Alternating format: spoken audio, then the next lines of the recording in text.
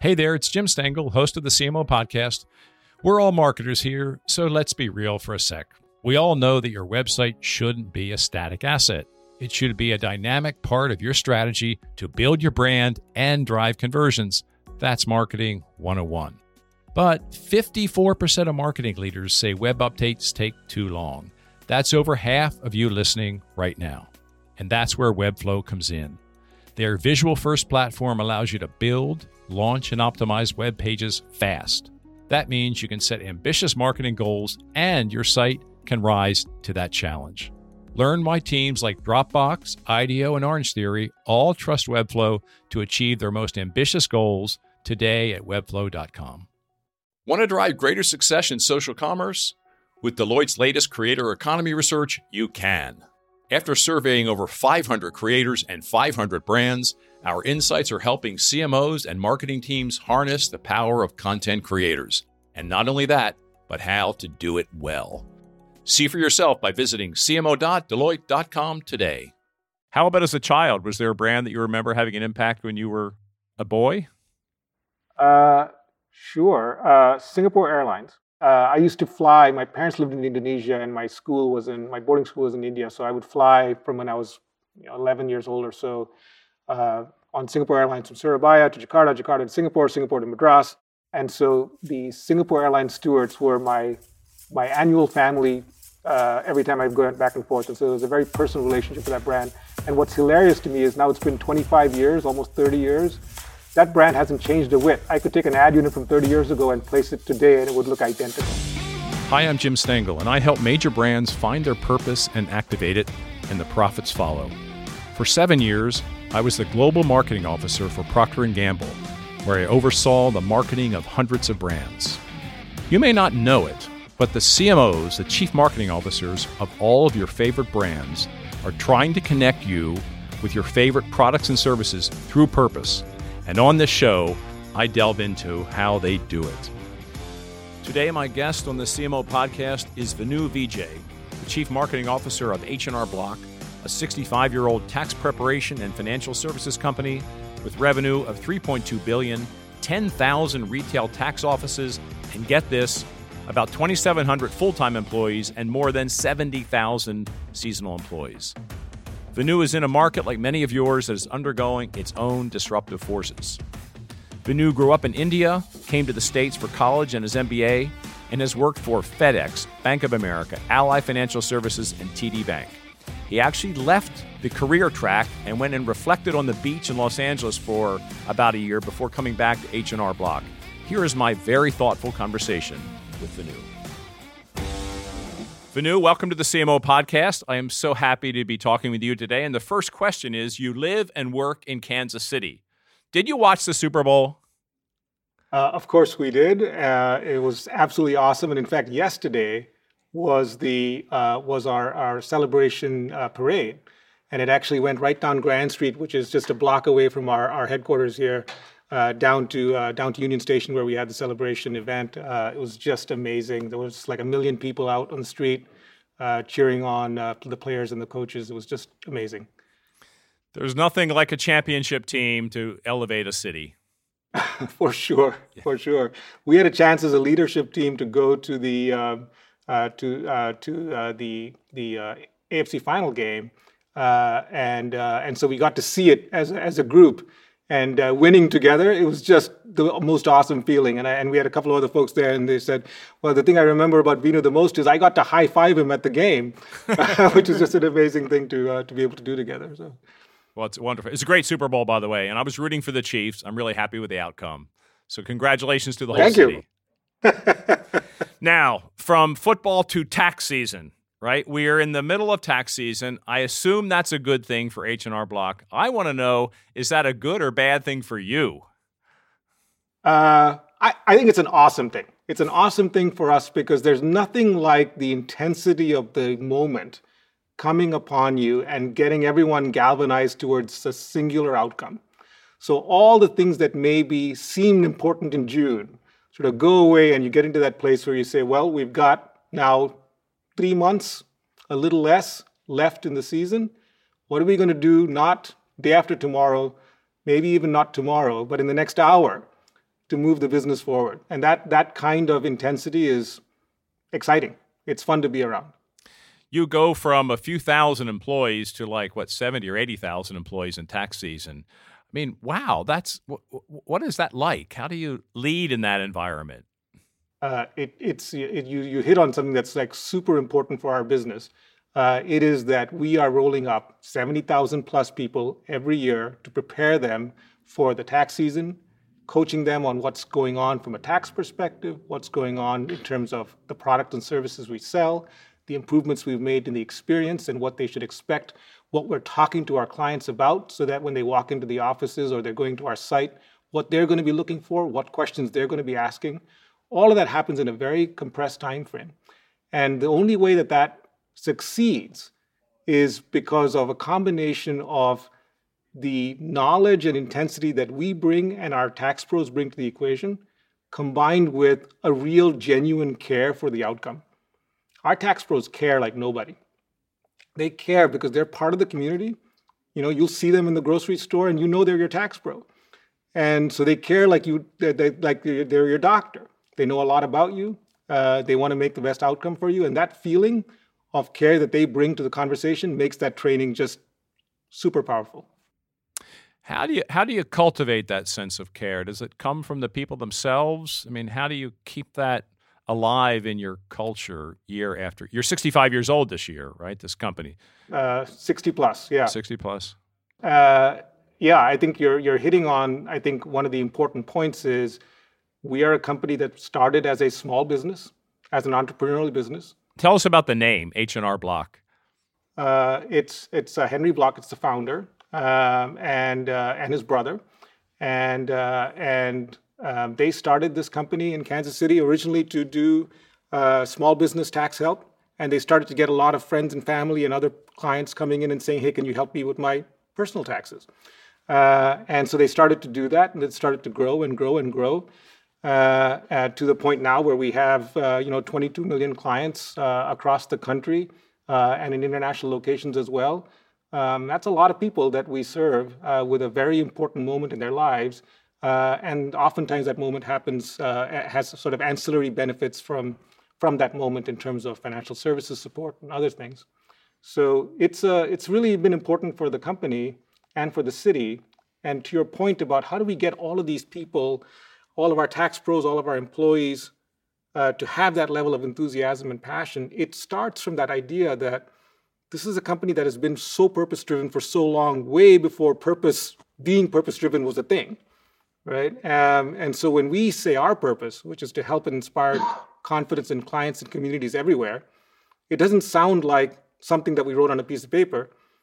It sounds, and in fact is, very true to who we've been forever. And so if we sort of continue to live along that purpose, we sort of have this virtuous cycle of reinforcing that behavior with our employees and with ourselves as executives. We're on the purpose topic now, which I'd like to get into. So what can we learn from you? You've been at this a long time. You were founded by brothers. How do you keep it?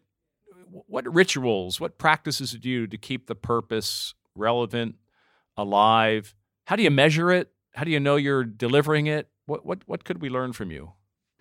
Yeah, it's a super question. And I wish there were some 3 or 4 things that I can immediately point to and say, hey, these are the levers. I think there are some that are important, but I think it is a combination of things. We have to live it. We have to demonstrate it ourselves in our choices, in the way that we communicate, in the commitments we make to the way the products and services show up.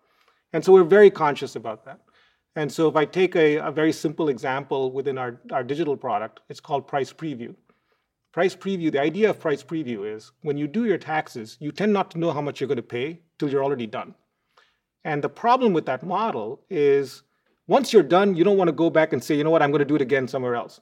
So if the price is particularly high or higher than you imagined, you sort of accept it. Unhappily so, but you accept it. So we know that problem. So we created both on the assisted side and on our digital side, something called Price Preview. And the idea is just like you're buying something at any other retail store, it tells you what's in your what's in your basket. And so you know exactly what you're consuming and therefore what you will pay as you're going through the process.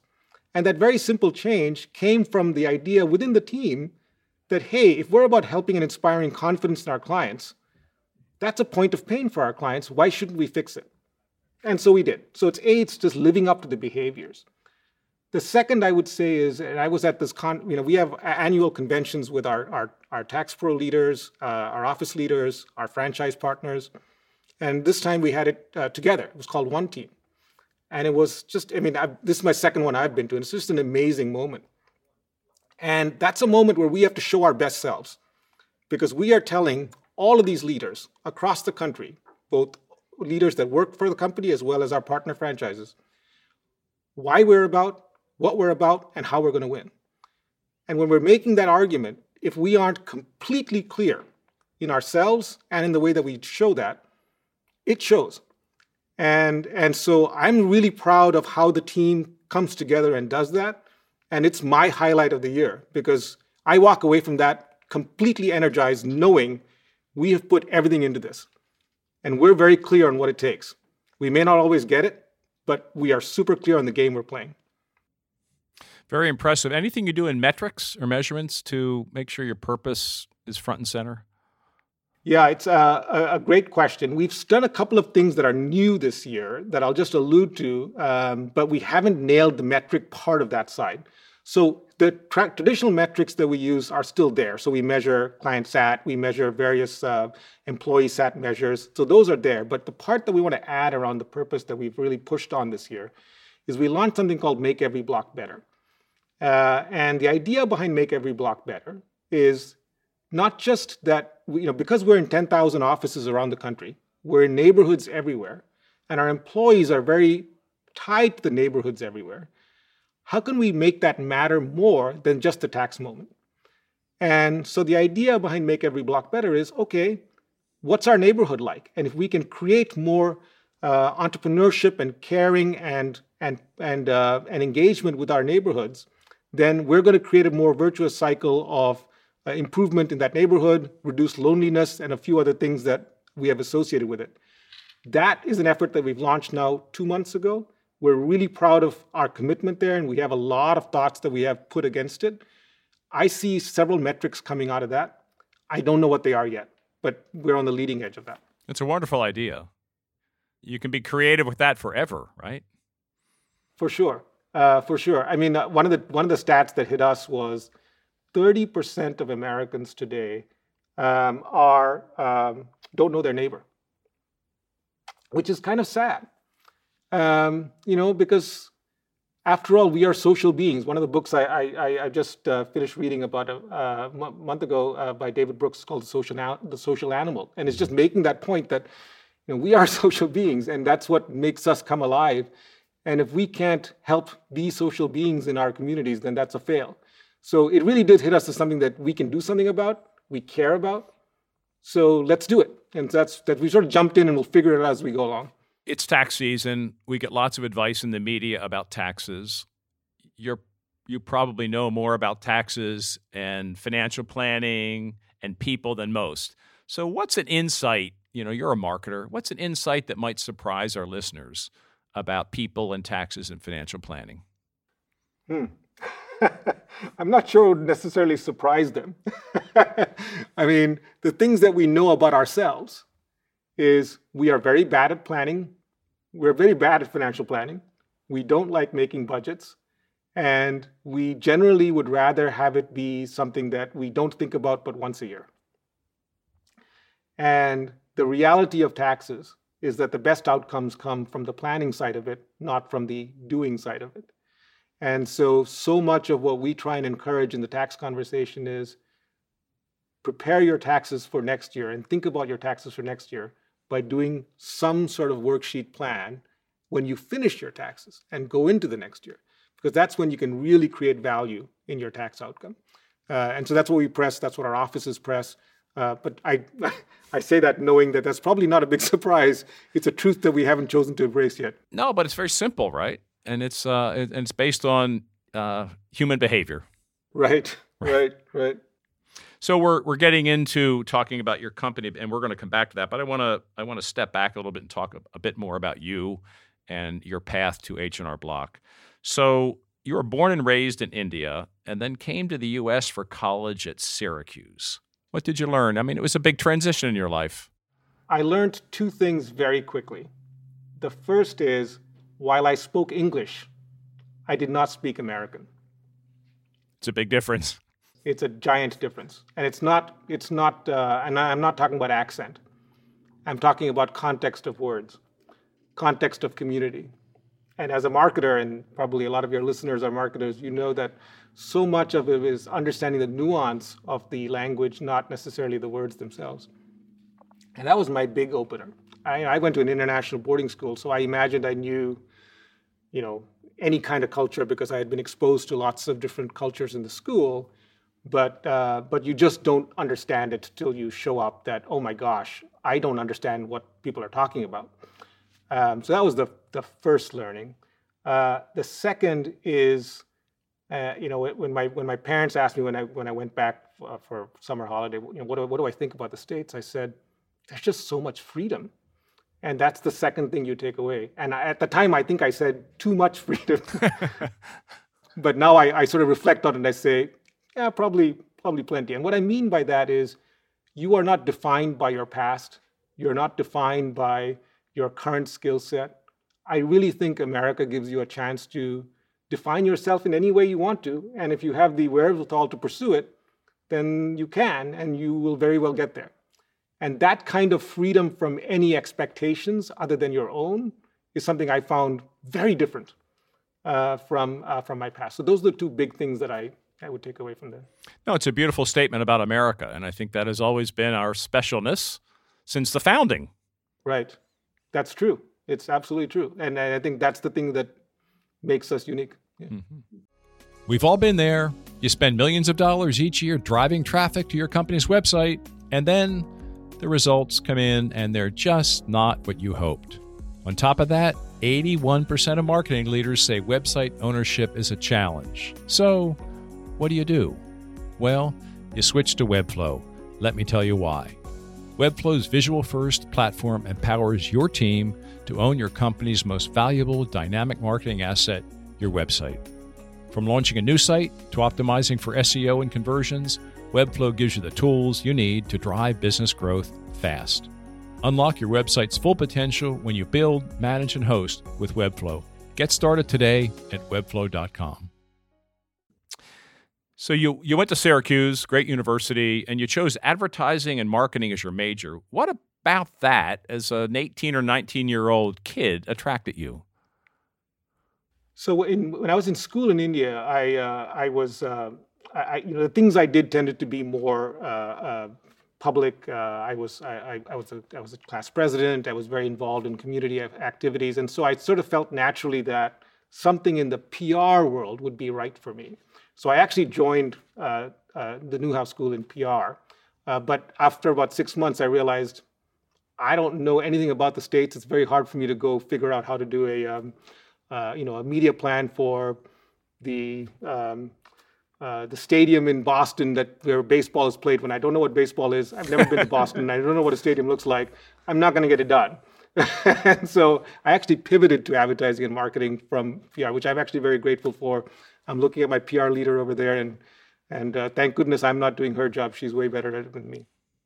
So you went to Syracuse, then you got your MBA at Illinois, and you spent 7 years at FedEx, and then financial services for about 20 years. Bank of America, Ally, TD Bank, now H&R Block for about 2 years.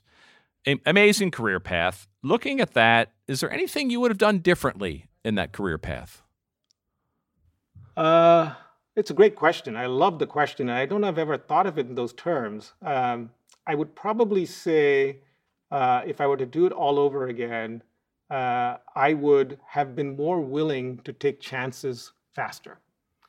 I think it's very easy to choose the path that is known than the path that is unknown, at least for me. And if I reflect on it, I've had a good career. I've moved in lots of places and I've done lots of things. I think there's something to the to the unknown that I find fascinating and I wish I had more often than not jumped. I'll give you a couple of examples where I did, and it doesn't always work out, and it's just fine, right? I started my career at FedEx as a pure direct marketer. This was the days when relational databases had just shown up. Oracle was the big name, and all we were doing was direct marketing in the early iterations of it. And so I really grew up as a performance marketer before the days of digital performance, but in that genre. And when I got a chance to move to Ally from the B of A world, where I was again running .com and performance optimization on the site, it was a chance to build a new brand from nothing. And I'd never done something like that before. But I thought, well, that's a great opportunity to do something completely different from what I'm accustomed to, and really take on something that I don't know if I can do or not. And I loved it. I loved the fact that I had the courage to do it. And then we built Ally and Ally Bank, and it's been fantastic. And there's an awesome team there that I've left behind that I'm super proud of. And so you sort of look at that and you say, I wish I had done more of that. And so that probably might be my only reflection. And I'm saying that reflecting now, so you're getting my raw reflection. As you think about your rich career path, would Ally be the most defining career experience up to now? I would probably put Ally and TD at the same level. I think Ally was fantastic, and we had just a tremendous experience there, building something from nothing. I think in TD, where I felt like we really created something that was game-changing, is I was able to take that thinking that we brought to Ally, which was that a brand and a purpose-driven brand can matter in such material ways that you cannot measure. And we brought that thinking to TD, and we took what was a pretty old-school brand that had Regis and Kelly as their spokespeople, and we said, why don't we reimagine what consumers see in this brand by sort of putting ourselves into that brand's consumer's eyes. And I literally walked around New York, and I went into Bank of America, into Chase, into TD Bank. And what I saw when I went into TD that was different from the others was that at TD, it seemed more human. And there were things that defined it, like there was a cup full of pens, and you could take a pen and you could write down what you needed. And if I compare that to, I'll choose Chase since I didn't work there, but it would be true of everyone else. The one pen, had a chain attached to the wall or to the desk. At the other banks, you have these literally metal ropes, metal bars that allowed you to sort of manage the line. At TD, it's just white space. There's nothing. You just walk in and choose to figure it out for yourself. And I thought, well, that defines the company. And so we created this idea of the human bank. And then the concept behind it was, it's time to bank human again. That's why at TD Bank, we're always open later than others. And yes, the pens are chain free or whatever else it may be. And that galvanized the company towards an idea that even today, the human bank is what drives that brand. And I'm super proud of that, because that was an existing brand that we transformed, and Ally was a brand that we created from nothing. So I'd say a combination of those two. Financial services is such an interesting business, right? It's such an area of high stress for people. And we talked about earlier that, people sometimes don't plan right for their taxes, and the planning begins after the tax season. Do you think there's a breakthrough coming to make people feel more literate, confident, at ease with their financial planning? What is your thought on this? What's your advice to people listening who may be struggling with this? Absolutely, yes. I think that we are now more accustomed as people to engaging in our digital device to get what I would call micro insights. You just want to understand some little thing. We are great consumers of those micro insights. You tell me to input a bunch of information and we're not going to do it, but we're great consumers of micro insights. And I think we're reaching a point in financial services and in other businesses like tax, where the value that we create are our insights, a combination of expertise and care, presented in a way that is useful and utility to me. I will engage with it, absolutely. Most people will, because I think we see the power of that information. And so I think we're getting to that point where these things will evolve. The user interfaces will materially evolve from being products that are being presented to being information I can consume. And as soon as that shift happens and that information consumption becomes monetizable, I think the utility of it becomes huge for all of us. For the first time in a long time, I noticed my wife now tells me stuff about our money that I'm like, wow, how did you know that? Because she's now following it in a way that I'm not following. And so she's getting all these insights into our financial situation that I never had, because I still have the classic way of looking at, let me look at my checking account, let me look at my savings account, let me look at my investments. And really, it's a combination of all of these things that bring together the real, genuine insights. And in fact, taxes is one place where you have all that information. And so how does that start to help you make better decisions and help you have stronger insights about the choices you're making? That, I think, is super powerful. So you're optimistic that the next generation is going to be more at ease, more comfortable, more literate about their financial planning? Absolutely. Absolutely. I think one of the things that I would add to that is I think the next generation is going to be much more knowledgeable and interested in how they're choosing to spend their money. What gives them joy and happiness in spending? So in other words, we have always looked at money from my generation as, okay, it's used as utility to buy something. And so you're looking at the value of that something and whether you should get it at a high price or low price. In other words, it's all about, can I get the best value or pricing on that element? But I think it's increasingly going to be about how am I spending my time, my mental energy, my consumption of information, and my money in ways that are useful to me. And that is the change I think we're going to really see. And I think companies like ours have to find a way to service that need in really interesting and new ways. And that's what actually excites me in a very deep way about our company and the possibilities we have. That raises so many questions about how happiness will evolve, what's our measure of productivity? It's probably not just GDP, it's other things. So all these things are really new frontiers. And I know there's interesting work being done on all these fronts, but it's really going to be fun to watch this evolve. I couldn't agree more. I think it's awesome, and you're right. There are people nibbling on this idea in many sort of micro ways, and I think this is going to be a really interesting explosion of awesome things. Okay, now I want to get into a little bit more detail about your role as Chief Marketing Officer at H&R Block. You're less than 2 years into your role, and one really interesting aspect is that your CEO, your boss, Jeff Jones, is the former CMO of Target Corporation and was CMO at Uber for a brief time. He knows marketing. He knows branding. So how has that affected your work? What's your relationship like with your CEO? What kinds of things do you work on with him? When do you bring him into discussions?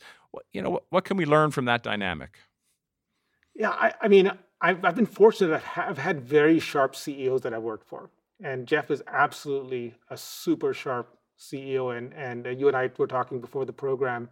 He's a very decent human being, a real somebody that I admire as a human first, and then as an executive second. I would frame the question slightly differently, because what I think he brings to the company more so than any knowledge of marketing is his leadership and his communication and his way of engaging people and engaging in communities. And I think that's the real strength that I see we are benefiting from so much. The fact that he knows a ton about marketing and could do my job, I'm sure, better than I can, is interesting but not relevant in the day-to-day life that we lead. But yeah, I mean, the impact that he's having on not only our company and our teams, but in the community that we're in is just phenomenal. I would like you to describe marketing at H&R Block. Our listeners are endlessly interested about what you do, what your team does, what is marketing at other companies. So what is the work? What are the capabilities that are important? How do you stay ahead in this crazy dynamic market? I mean, tell me what marketing is at H&R Block. Yeah. So I'll start with just organizationally what we have, but then where my head is. So organizationally what we have is we have all marketing activities, so media, CRM, television. We have an in-house creative services team. So what you would expect in a classic marketing shop. And then we also have client experience. So we have all the designers and end-to-end experience work for not only our site, but also all of our products. And then we've got corporate communications, which is, again, relatively normal. We've got brand research, voice of customer, that sort of thing. And then finally, financial products. So that's the unusual one in our world. I have a background there, so we have that in it. So we're the third largest issuer of debit cards in the country. We're a fairly substantial player in financial services, and the potential, given that we service so many clients, is huge. And so that's another area that I have. But just to sort of answer your question of where I think marketing is headed and what we're trying to sort of lean into, and this is not going to be a surprise to most of your listeners since they're in this world, I presume, or a lot of the marketers who are listening. We've gone from, our first job was we wanted to have absolute excellence in performance marketing. And I'd say that's about 25% of our importance. It's super important because that's like, for me, it's business as usual. Like, you cannot succeed if you are not confident that your performance marketing is at the world-class level. But that's not going to help us win all the way. That's just going to get us 25% of the way. The next level is we've got to be deeply conscious of every brand interaction. And that brand interaction, whether it is on the call, whether it is on in the way that the advertising shows up, whether it is in the way that you and I are talking now and you see the green screen behind us where we've got our logo, every interaction matters. And so we want the clarity of our brand purpose and the way that manifests in every interaction to be world-class. And that's about 25% of it. And then the last 50% for me is our products and services have to be genuinely better. And so that's why client experience is such an important part of what we're doing, because marketing of the future is every touch point. And today we have 12 million face-to-face conversations a year with clients. It's a lot. We have 15 billion impressions with clients every year. It's a lot. And by the way, these all happen in 3.5 months, really. So I say every year, but they're all happening in a very compressed amount of time. And so when we think about the impact of all of those touch points, if I can make the experience just that much better, the power of that in being an attractive brand for our clients and for the market as a whole is an exponential improvement to performance marketing. So I love our strength in performance marketing, and we have moved the bar on it a lot. I love our focus on brand, and we have to keep going further on that. I want us to be world-class at experience, and I think that's where the game change is going to be for us. What have you learned, Vinoo, at your company about the drivers of a fabulous customer experience? I mean, that would transcend even your category. You cannot beat, and I first used to think it was a joke, and then I realized the more I looked into it, it's not. It's the real thing. You cannot beat a genuine greeting. Cannot beat a genuine greeting. And so when you meet someone for the first time, are you interested? Are you engaged? Are you showing care? Are you demonstrating care? That is, I think, the most important touch point we can have. And if that doesn't come across fully, then we missed a major opportunity that I cannot overcome with an ad campaign. That's such a rich insight. How do you train for that and enable it to still happen in a natural way that's consistent with that person's personality? We have introverts, extroverts. Culture. I'm an introvert. You probably know Jeff is an introvert. Yes, he is. Yeah. So this isn't about, introverts doesn't mean you cannot have genuine care in your heart. And if you have genuine care in your heart, you don't have to fake it. It shows up. So in ways that you don't even understand.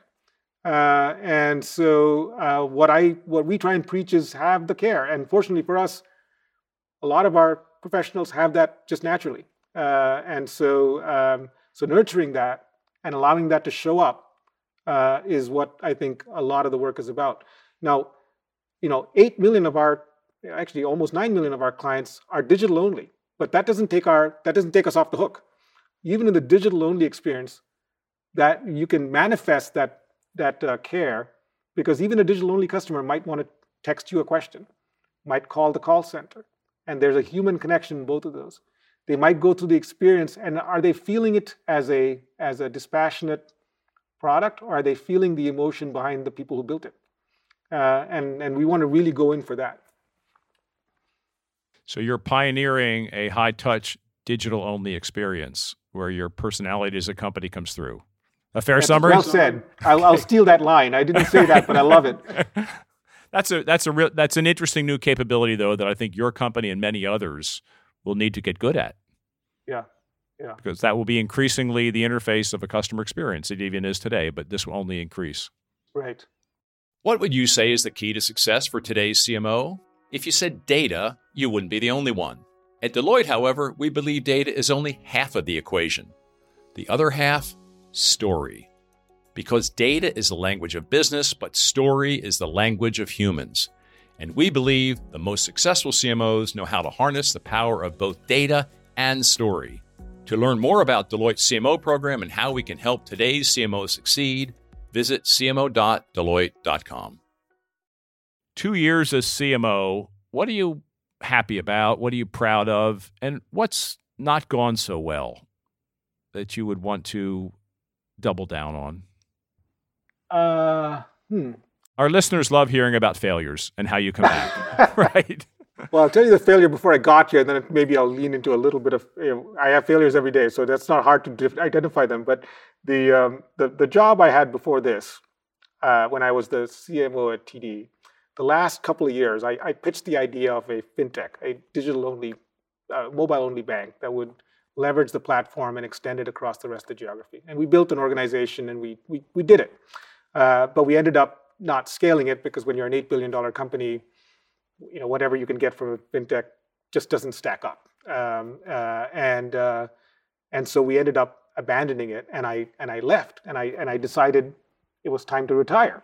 And so I literally resigned and went to California, lived on the beach for a year plus, and just thought about what my contribution needs to be in the time I've got. And it's in that moment that I sort of came to clarity that what I love more than anything else is winning as a group. Winning as a group gives me immense joy. And so sitting alone in Los Angeles in my beach house was not accomplishing that goal. And so that was what brought me back into the workforce. And so when I saw the H&R Block opportunity for me, what it was and what it is a chance to be transformative in an industry and in a community that is craving it, that has every opportunity for it. And the only thing that might stop us is our own ambition and willingness to try and go there. And so that's been my focus as I've come into the job. And in that journey, there have been moments of pain and non-pain about whether I'm helping move that journey along or not. I would say when I first got here, I suffered from what a lot of new people might have, which is I came in thinking I knew everything. I've been a CMO before. I understand how this is done. I've built a fintech brand before. I understand how that's done. I can make a difference in 6 months. And the honest answer is I can't, and I didn't. Very clear, very clear. Because nothing works, and if I go back to my first principles, nothing works, and it's not any fun to work if it isn't done as a team. If the winning doesn't happen as a team, it's just not that enjoyable. And frankly, it doesn't really work that well. So I really recalibrated myself to, if this is going to happen, I have to embrace and champion team. My colleagues, my team, my partners. And if we do that well, and if we embrace that partnership well, then we can tackle the big questions. And so that's been my personal transformation. And there's obviously journeys in those things. But I'm really proud of the progress we've made, not only as an organization in terms of what we've served the customer, but what we've done together as a group. And that's what I'm here for. I want to go back to that pause you took in your career, the month or the year or so that you took in California. How did you come to the insight that, that winning as a group is what drives you? Because that's a kind of a revelation. It's a self-awareness step you took. What happened in that year to make you come around to that, and that really was the catalyst for your choice to go to H&R Block? I mean, the biggest thing was I had a lot of time to reflect. I read a lot. I would get up in the morning, I'd work out, and then I basically would have the day to think and read. And I did it. I thought and read every day for a while. And I reflected on my career. I reflected on what my moments of joy were in my career, where I was most happy with what had happened, and where I was the most unhappy with what had happened. And it was in that sort of reflection that I started to see the pattern. I was super proud of our work at Ally. That happened as a team. I was super proud of my time at FedEx when we did transformative work leading relational database marketing. And that happened as a team. In fact, I was just back in Memphis now 3 months ago. We had a reunion of all the guys and gals who worked together back then at FedEx coming together, and there was maybe 60, 70 of us that all flew back to Memphis, and we got together and spent the weekend together. The CEO of FedEx came down and said hi as well because he was part of that group. It was a blast, and it reminded me again how important those relationships were. In fact, that was my best takeaway from FedEx, is the relationships. My best man is someone I know from FedEx. People I've worked with most of my careers are from FedEx. And so that kind of relationship matters so much. And so when I look back and I looked at it, that was the thread that I was most proud of and most passionate about. And so I decided, well, let me lean into that. I love that. So there's so many lessons in that. I made a similar kind of career transition when I left Procter & Gamble, and I did a lot of reflective thinking about when am I happiest, when I'm at my best, what kind of life do I want to have, what relationships are most important. And that's so gratifying when you make that explicit and you act on it, which is what you're doing. You're spot on. I mean, I wish it for everyone. I do. And I'm so glad to hear that you went through that journey as well. And I think it grounds people. I agree with that. Well, good for you and good for H&R Block. It seems like you both made great decisions. Thank you. Yeah, I hope so. Ask Jeff when he talks to you next month. Okay, I will. So you said in your startup, you probably should have listened more, right? And not assume things. Anything else you've learned in coming back into industry with a new company as you started up in the first 2 years? Yeah, a level of maturity again. Marketing is a tough gig. I mean, we have to accept that. Marketing is a tough gig because you are sort of responsible for everything and yet control maybe 80% of the things or maybe less. It's also oftentimes the transformational role. It's the role that people are looking to make material change. There's also a lack of understanding of what a marketer does. And as it's gotten more sophisticated, that understanding has gotten more and more divergent. And so there is that. I think what so those things are true here and everywhere. Like that's a universal truth. I think the thing that changes is how you respond to it, or how I've responded to it. How I've responded to it is much more maybe Zen, maybe an understanding that is the being. That is not something I need to change or want to change. What I want to focus on is the outcomes that we can do together.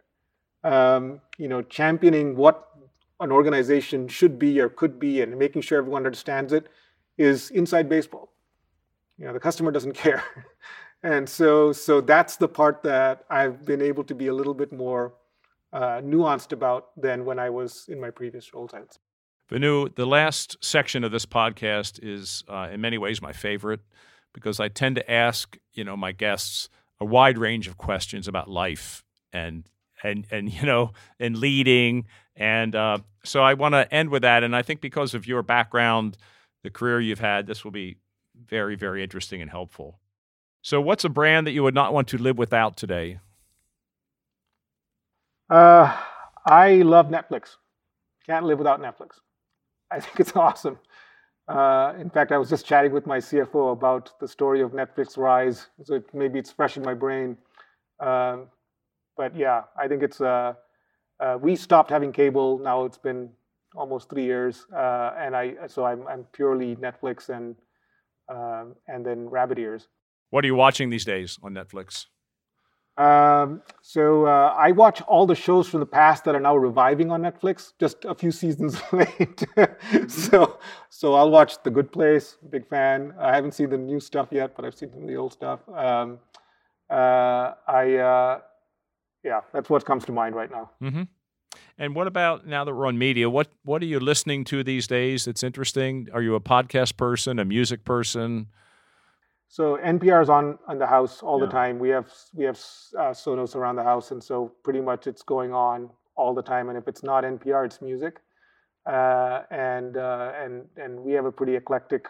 My wife and I will listen to lots of things, and so it's a combination of those two that are constantly on. I also do listen to podcasts in the car and a little bit at the house. So that's another. I've started with the classics like TED speeches and things like that, where I'm trying to learn something. But I'm starting now to expand my aperture on the podcast world to things that are just more fun and interesting and entertaining, and not just about learning something. That's good. I'm enjoying Throughline, which is a relatively new one from NPR. It takes a current issue and goes back to the origin of it, and looks at it through history. So I'd recommend that. And I'm listening to a lot. I'm listening to Pivot with Scott Galloway and Kara Swisher. I just think they're just wonderful together, and their perspective on technology and the issues of our day is provocative and funny, and I think I feel smarter every time I listen to it. I love both those suggestions. Thank you for those. What are you most proud of in your career and in your life? I am super proud of the people I feel like I've made a difference in. At work and beyond. I take enormous energy in what I can do that might help somebody in whatever way I can help them. And if it ends up, that they have some material change in their life, I'm on cloud nine. So I'm pretty proud of moments like that and they've been few and far between, but when they've happened, I've been super thrilled. You seem like you're a guy that stays pretty healthy, creative, fresh, relevant. Any learning for our listeners about rituals that you have, practices, habits that enable that in our very busy lives? Yeah. I will tell you the habits I aspire to. I will also tell you I'm not as consistent as I need to be in my habits. I like most CMOs and other executives, I love to exercise in some fashion. So I used to be very big into triathlons. Now I'm more into cycling because I can't run as much as I could in the past. And I play lots of sports. So you'll see me at playing tennis or playing. There's a sport here called paddle, which is very popular here. So I'm a paddle aficionado now. So something like that. Almost every day I'll do something. At least 6 days out of 7, most weeks I'll do something. I walk my dogs. We have 3 dogs, and I'll walk them every day for an hour when I get back from work. So that gives me, at least some moment of peace where I'm just on my own and just walking the dogs. We have a beautiful park near where I live, and I'll just go around that park. Takes me about an hour. I love that ritual. And then the other thing I would say is on Saturdays and Sundays, I like to cook. And so if there's a ritual I have, and some of you who have started to do this, I'm into baking bread now, and that's a discipline like having another child, and so I'm really into that. My suggestion for folks, if there was one, is I've been a reader since I was super young, and I just get inspiration from so many things I've read. And it just opens me up to more conscious thinking about something. Whereas when I'm watching television, I tend to just, veg out from it. And so I think reading is a way more intentional way for me of learning. What's a recent book you've read that you would recommend? One of my favorites of the last few years is called The Gene by Siddhartha Mukherjee. It's about our genes. He wrote a book earlier called The Emperor of All Maladies, which is very popular about cancer. I found The Gene to be just fascinating. It's just a fascinating way of thinking about all of us and how at the end of the day we're molecules, but molecules with intention, and that intention comes from genes. And I just found it to be a fascinating book. Last question. Who else would you like to listen to in the CMO podcast? Who would be really, really interesting for you? I would love to hear someone who's a CMO outside of the US. I think it would be really interesting to see if the kinds of things that they think about and are challenged with are similar to ours. Like, pick a CMO in China. I would love to get a sense of, are they organized the same way? Do they have the same sort of day-to-day challenges? Is the job even the same? I don't know. That's on our plan. And fantastic. we've gotten a good mix of international companies and a diverse mix of people, but we need to do some more outside the U.S. So we agree with that. And it's such a powerful. I went to visit Haier in China a few years ago, and they have a really interesting view of the organizational model of the future. And just spending a day with them, why are they doing what they're doing? How are they organized? What have they learned? What have the failures been? What have the successes been? What are the principles? It's really just takes your mind to a very different place. So I couldn't agree with you more. I think everyone who should have an international experience. We believed when I was at P&G, a senior leader had to live outside their home country. It was a prerequisite because it just shifts your thinking. Right. It challenges your assumptions. Yeah, I think that's awesome. I sometimes feel like now I'm very America-centric, so I need to get more perspective. So thank you for that. I'll look forward to that podcast. We'll let you know. We'll make sure you listen to that one. Vinoo, this has been wonderful. A fabulous journey. Very inspiring. I hope let's do some. Let's play some tennis sometime. Oh, fantastic! In Cincinnati or Kansas City. Let's get a little tennis match going. Sounds great. Jim, it's an honor to talk to you, and thank you for this very considered conversation. I love how thoughtful you were in your questions. Thank you. Have a good tax season. For sure. All right. Thank you so much. Thank you. Bye now. That was my conversation with Vinoo Vijay. This was such a reflective, thoughtful, and pensive conversation. I'm still processing it.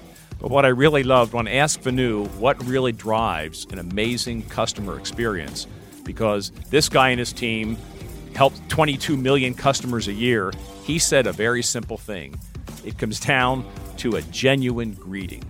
That is the beginning of an awesome customer experience. That's it for this episode of the CMO Podcast. If you found this helpful and entertaining, I would be so grateful if you could share our show with your friends. And I would be super happy if you subscribed so you can be updated as we publish new episodes. And if you really want to help, leave us a 5-star rating and a positive review on Apple Podcasts or wherever you listen. The CMO Podcast is a Gallery Media Group original production.